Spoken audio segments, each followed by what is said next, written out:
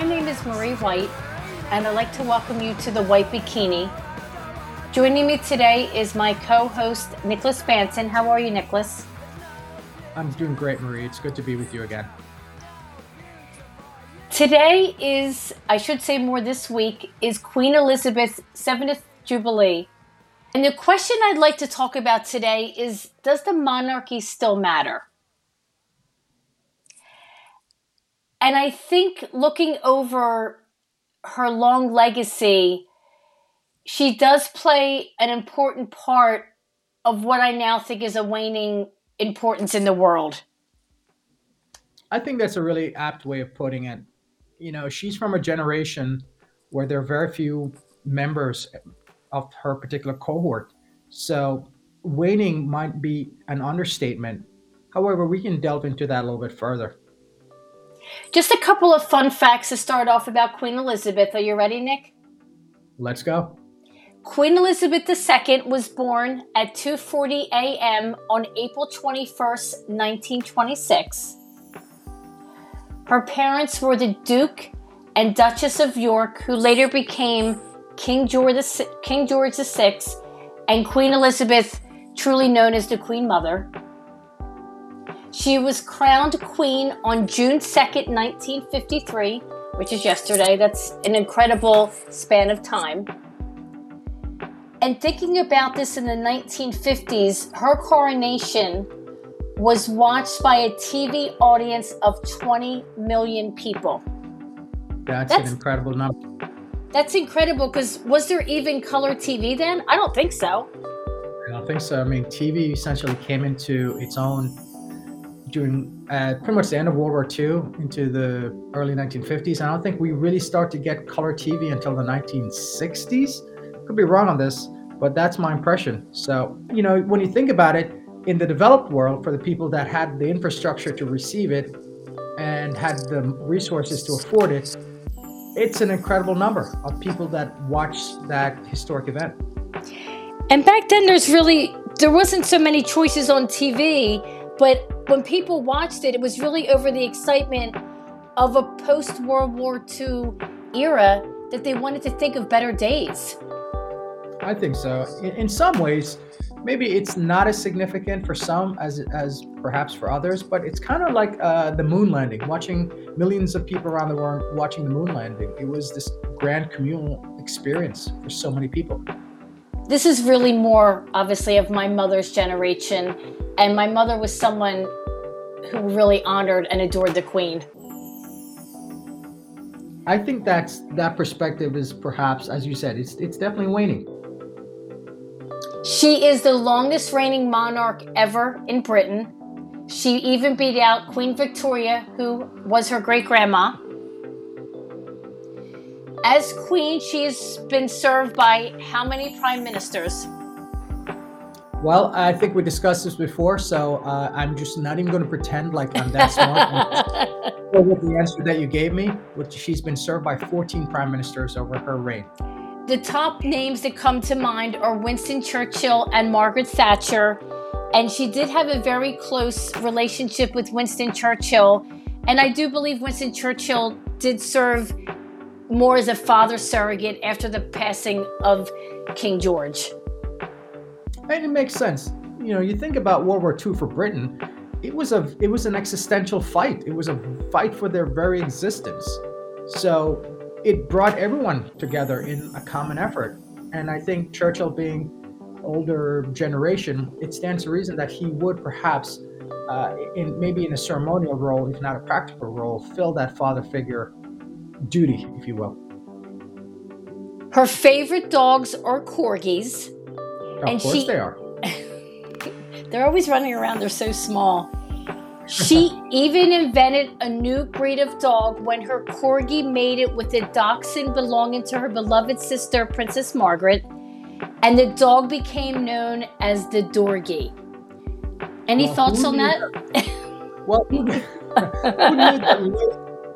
who knew Liz was a dog breeder? You know, go Liz. The final fact, which I find fascinating, she's the only person in the UK allowed to drive without a license, and she still drives to this day.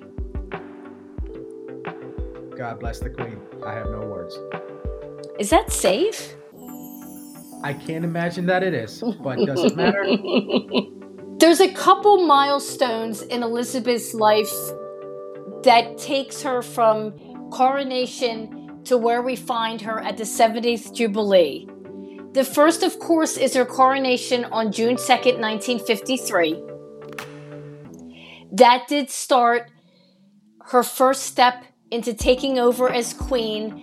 I believe that she was in a state of shock. Her father at the time probably seemed older. I believe he was only in his 50s when he passed. You know, for bygone generations, 50, 60 years old was actually a remarkable age. I think with the advent of modern medical science and therapies, 50 seems rather young. But for that generation, it was an advanced age. And they had seen so many people pass due to World War II, so I think they saw every day as a gift. Absolutely, and you can tack World War I into that experience. She didn't witness World War I directly, but as I mentioned before, there were millions of British World War I vets who came home injured and affected by war, and so that bled into the experience.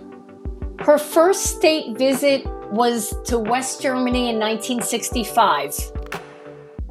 And in the midst of extreme social and political changes, she was the first official visit by a British royal since 1913. Her visit, yeah, I mean, that's incredible. It is. I was just about to add, though, that, to put it in some context for some of our listeners who may not be aware, this is in the height of the Cold War. So there was an East Germany, communist East Germany, and then there was a free democratic West Germany. And so there was a larger geopolitical relevance to the visit to West Germany. Her visit marked the 20th anniversary of the end of World War II, and it was really a symbol to help reconcile the two countries.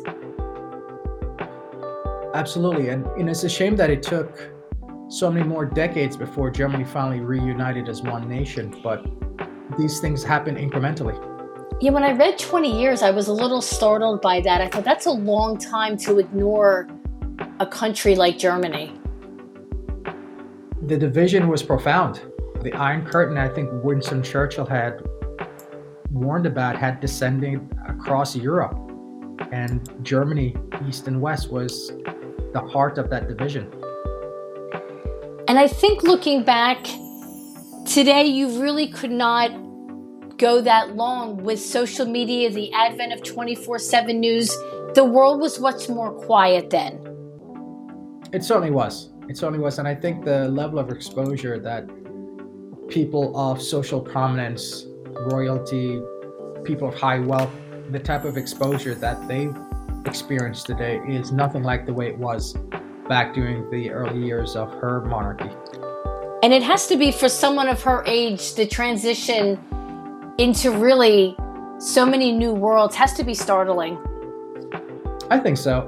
Just think about the transition that she witnessed. She probably grew up not too long removed from the years of horse and buggy transportation. I knew you were going to say that. I don't mean that derisively. I mean that in terms of just the amazing span of her life, where there were people riding horses and buggies for basic transportation, to the modern age of space shuttles and rocket ships and internet and all the technological wonders that we experience and that are part of our lives today. And I follow her on Instagram, and I know that she doesn't post, but I'm happy to see her embrace the new changes, even though someone else is probably running it for her. I'm glad that she's out there, even at her age, trying to stay part of the relevant world. And I say amen to the Queen. I agree. I don't think it's helpful to deny reality. And this is where society is. And I think it's important for the monarchy to adapt to reality. Otherwise, it becomes even more irrelevant than perhaps it already is.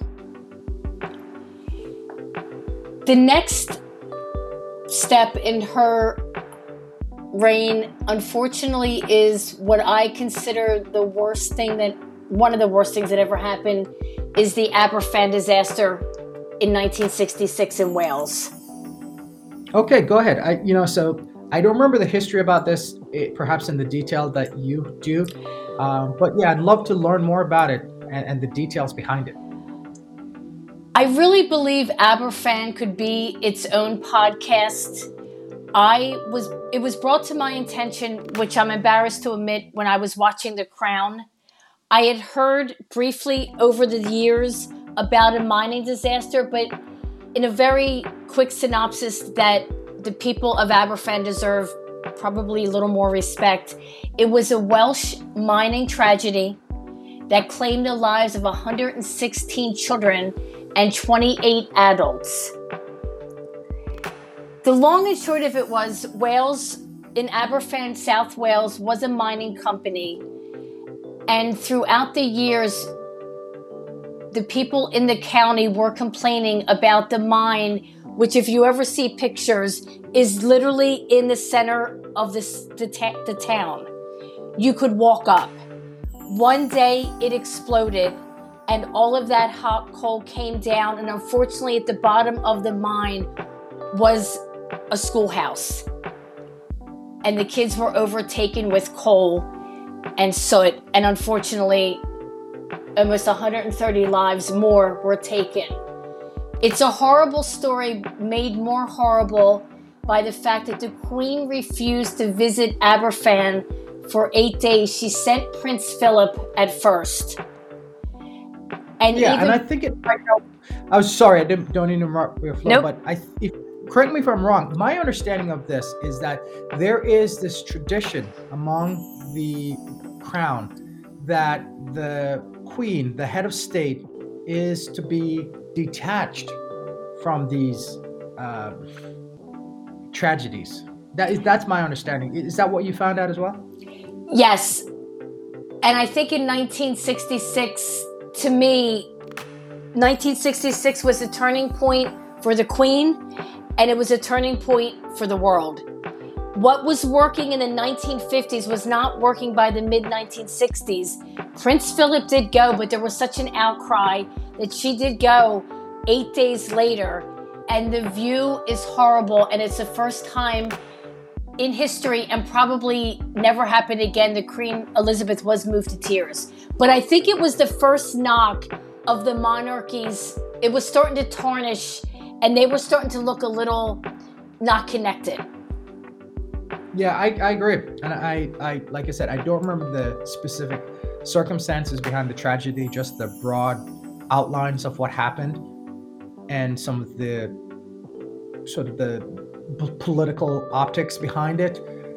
And you know what? If the head of state of a nation cannot bring herself or himself to visit and console her subjects, if we want to get into that kind of vernacular, what's the point?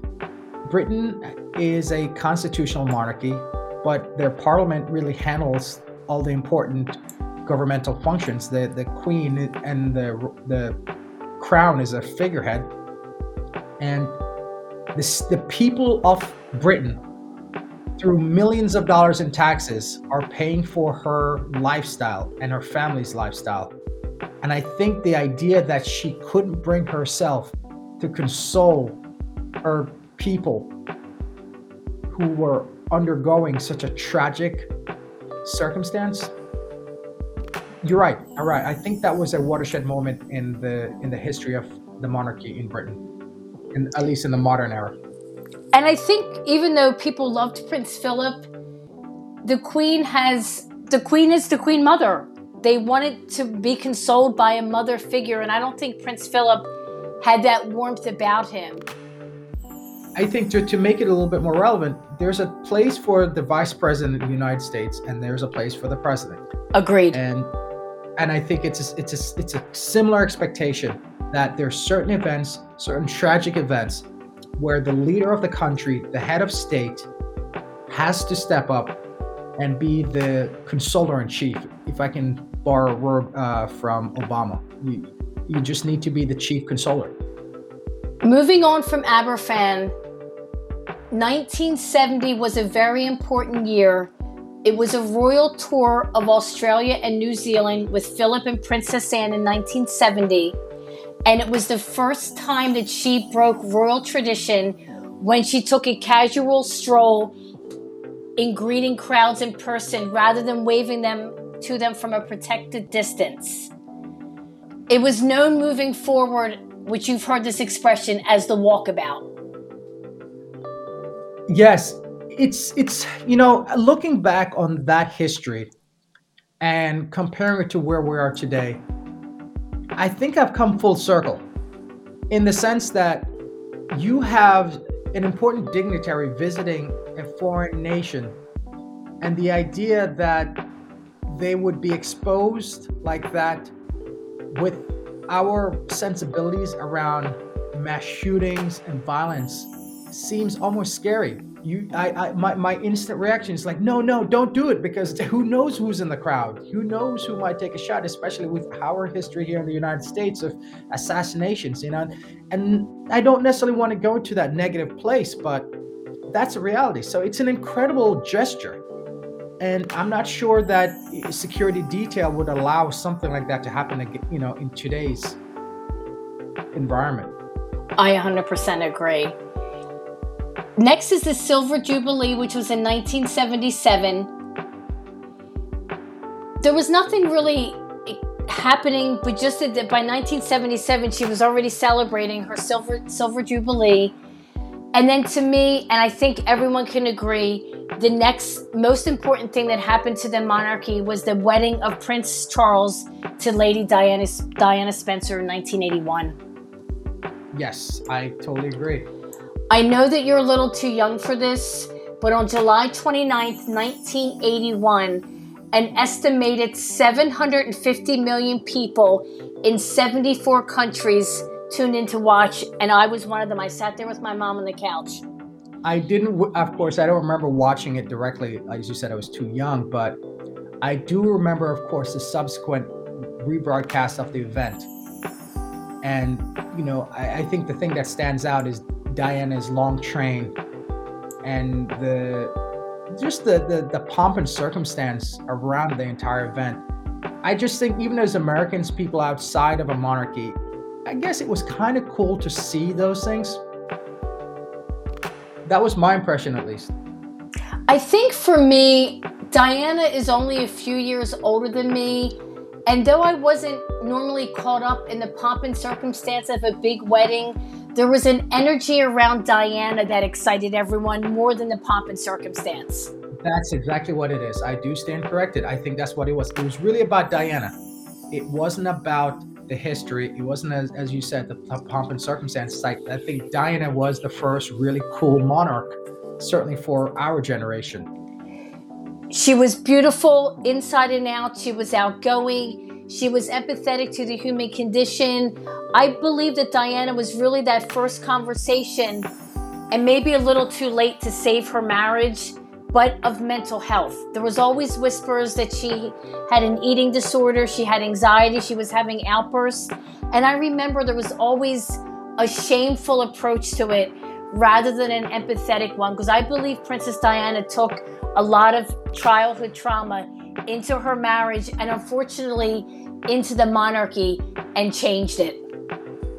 I think you're right. I don't think Diana represented or wanted to represent that stiff upper lip generation of Winston Churchill and the silent generation. And I think when you have these colliding ideologies as to what is proper, I think that's why Diana suffered. That, and she was in a loveless marriage. So I think there are perhaps many factors, but I think that's one that we need to consider. Jumping from 1981, they had a good decade. The 1980s, as we discussed, we were all still kind of living in this bubble. But by 1992, the Queen has established that year as Annus Horribilis. Charles and Diana's marriage continued to deteriorate. In 1992, they decided to separate. Prince Andrew and Sarah Ferguson also divorced.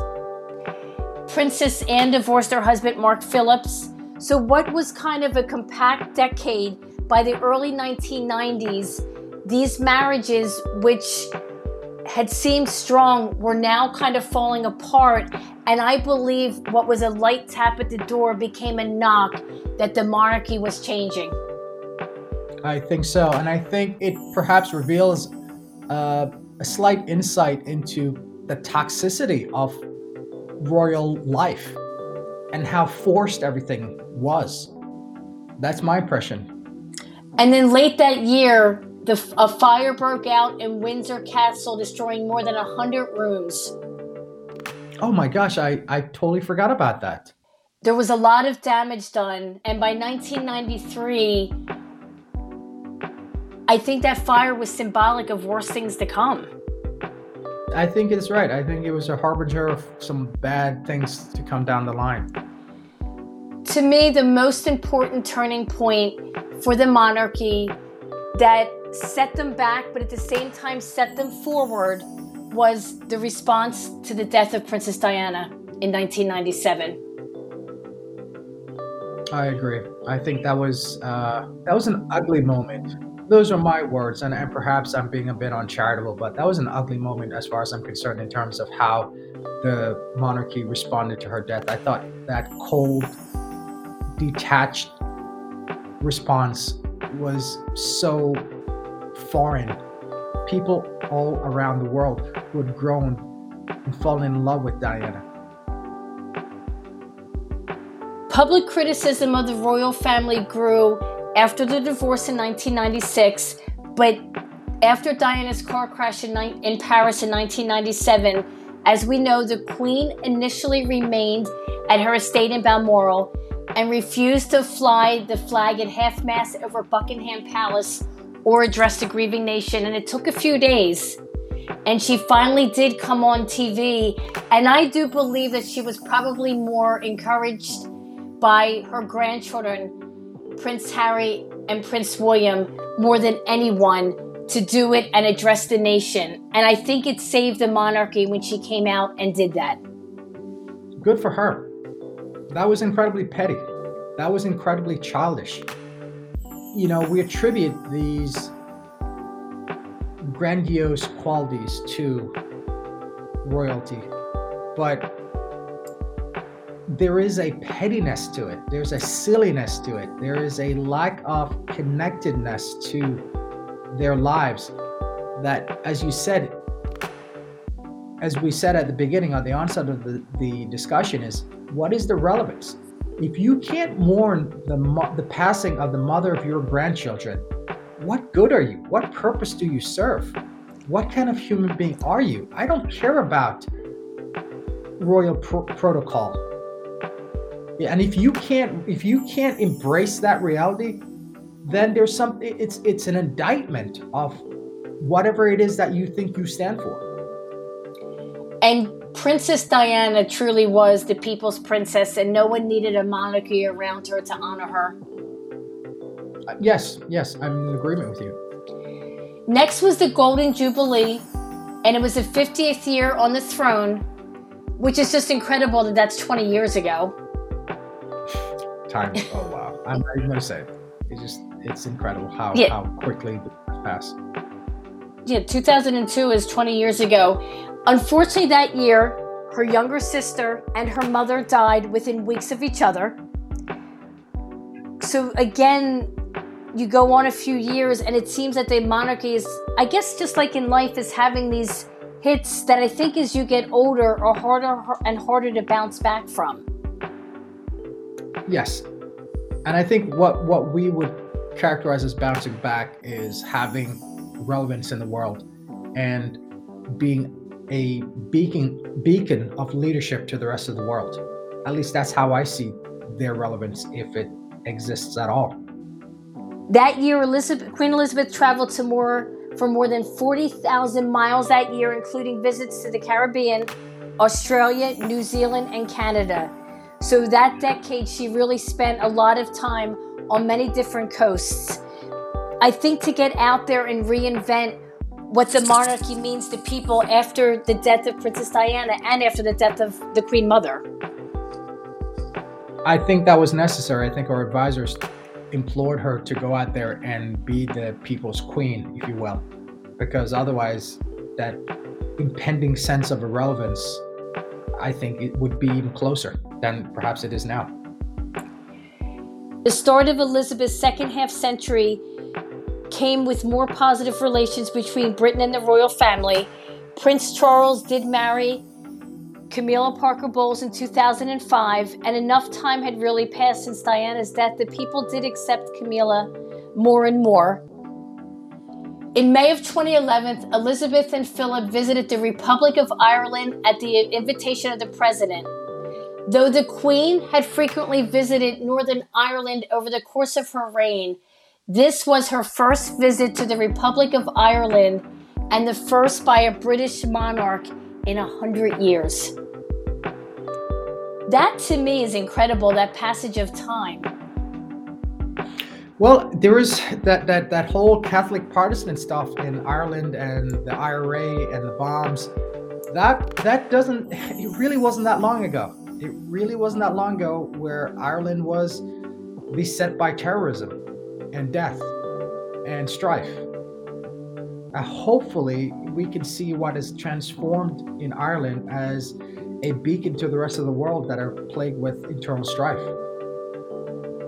Next, we jump ahead, which I do believe is the next important thing, is the birth of Prince George in 2013.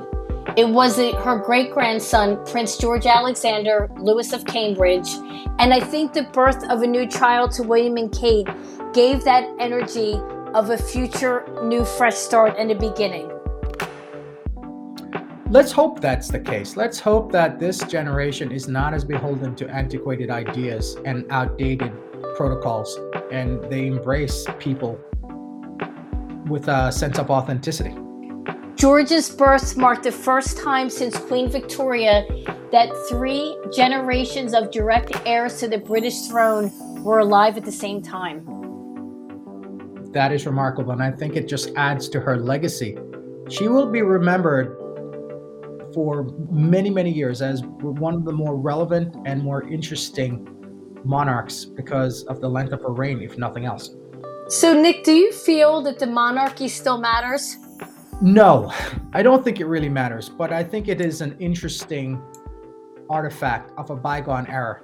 I think as people live their lives in the United Kingdom and throughout the rest of the world, monarchies are, especially figurehead monarchies like the British Crown, they're not significant to the way people lead their lives. But I think they're like, and I don't mean to belittle the case, but they're almost like mascots. They're like sports team mascots where it can be a source to unite people. And I think that is the relevance of the crown. Are you comparing the monarchy to Gritty? Yes. I think the monarchy still matters, and I say God save the Queen. God save the Queen. With that, you and I agree. Thank you for joining us today on The White Bikini. Cut my teeth on wedding rings in the movies, and I'm not proud of my address. In a torn up town, no postcode envy, but every song's like gold teeth, grey goose dripping in the bathroom, bloodstains, ball gowns, trash in the hotel room. We don't care. We're driving Cadillacs in our dreams, but everybody's like crystal, Maybach, diamonds on your timepiece, jet planes, islands, tigers on a gold leash. We don't care. We aren't caught up in your love affair, and we'll never be royals. It's a run in our blood. That kind of luck's just ain't for us. We crave a different kind of buzz. Let me be your ruler. You can call me Queen Bee, and baby I'll rule. Let me live that fantasy. My friends and I, we've cracked the code.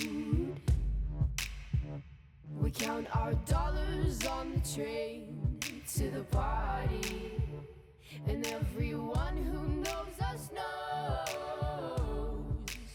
that we're fine with this. We didn't come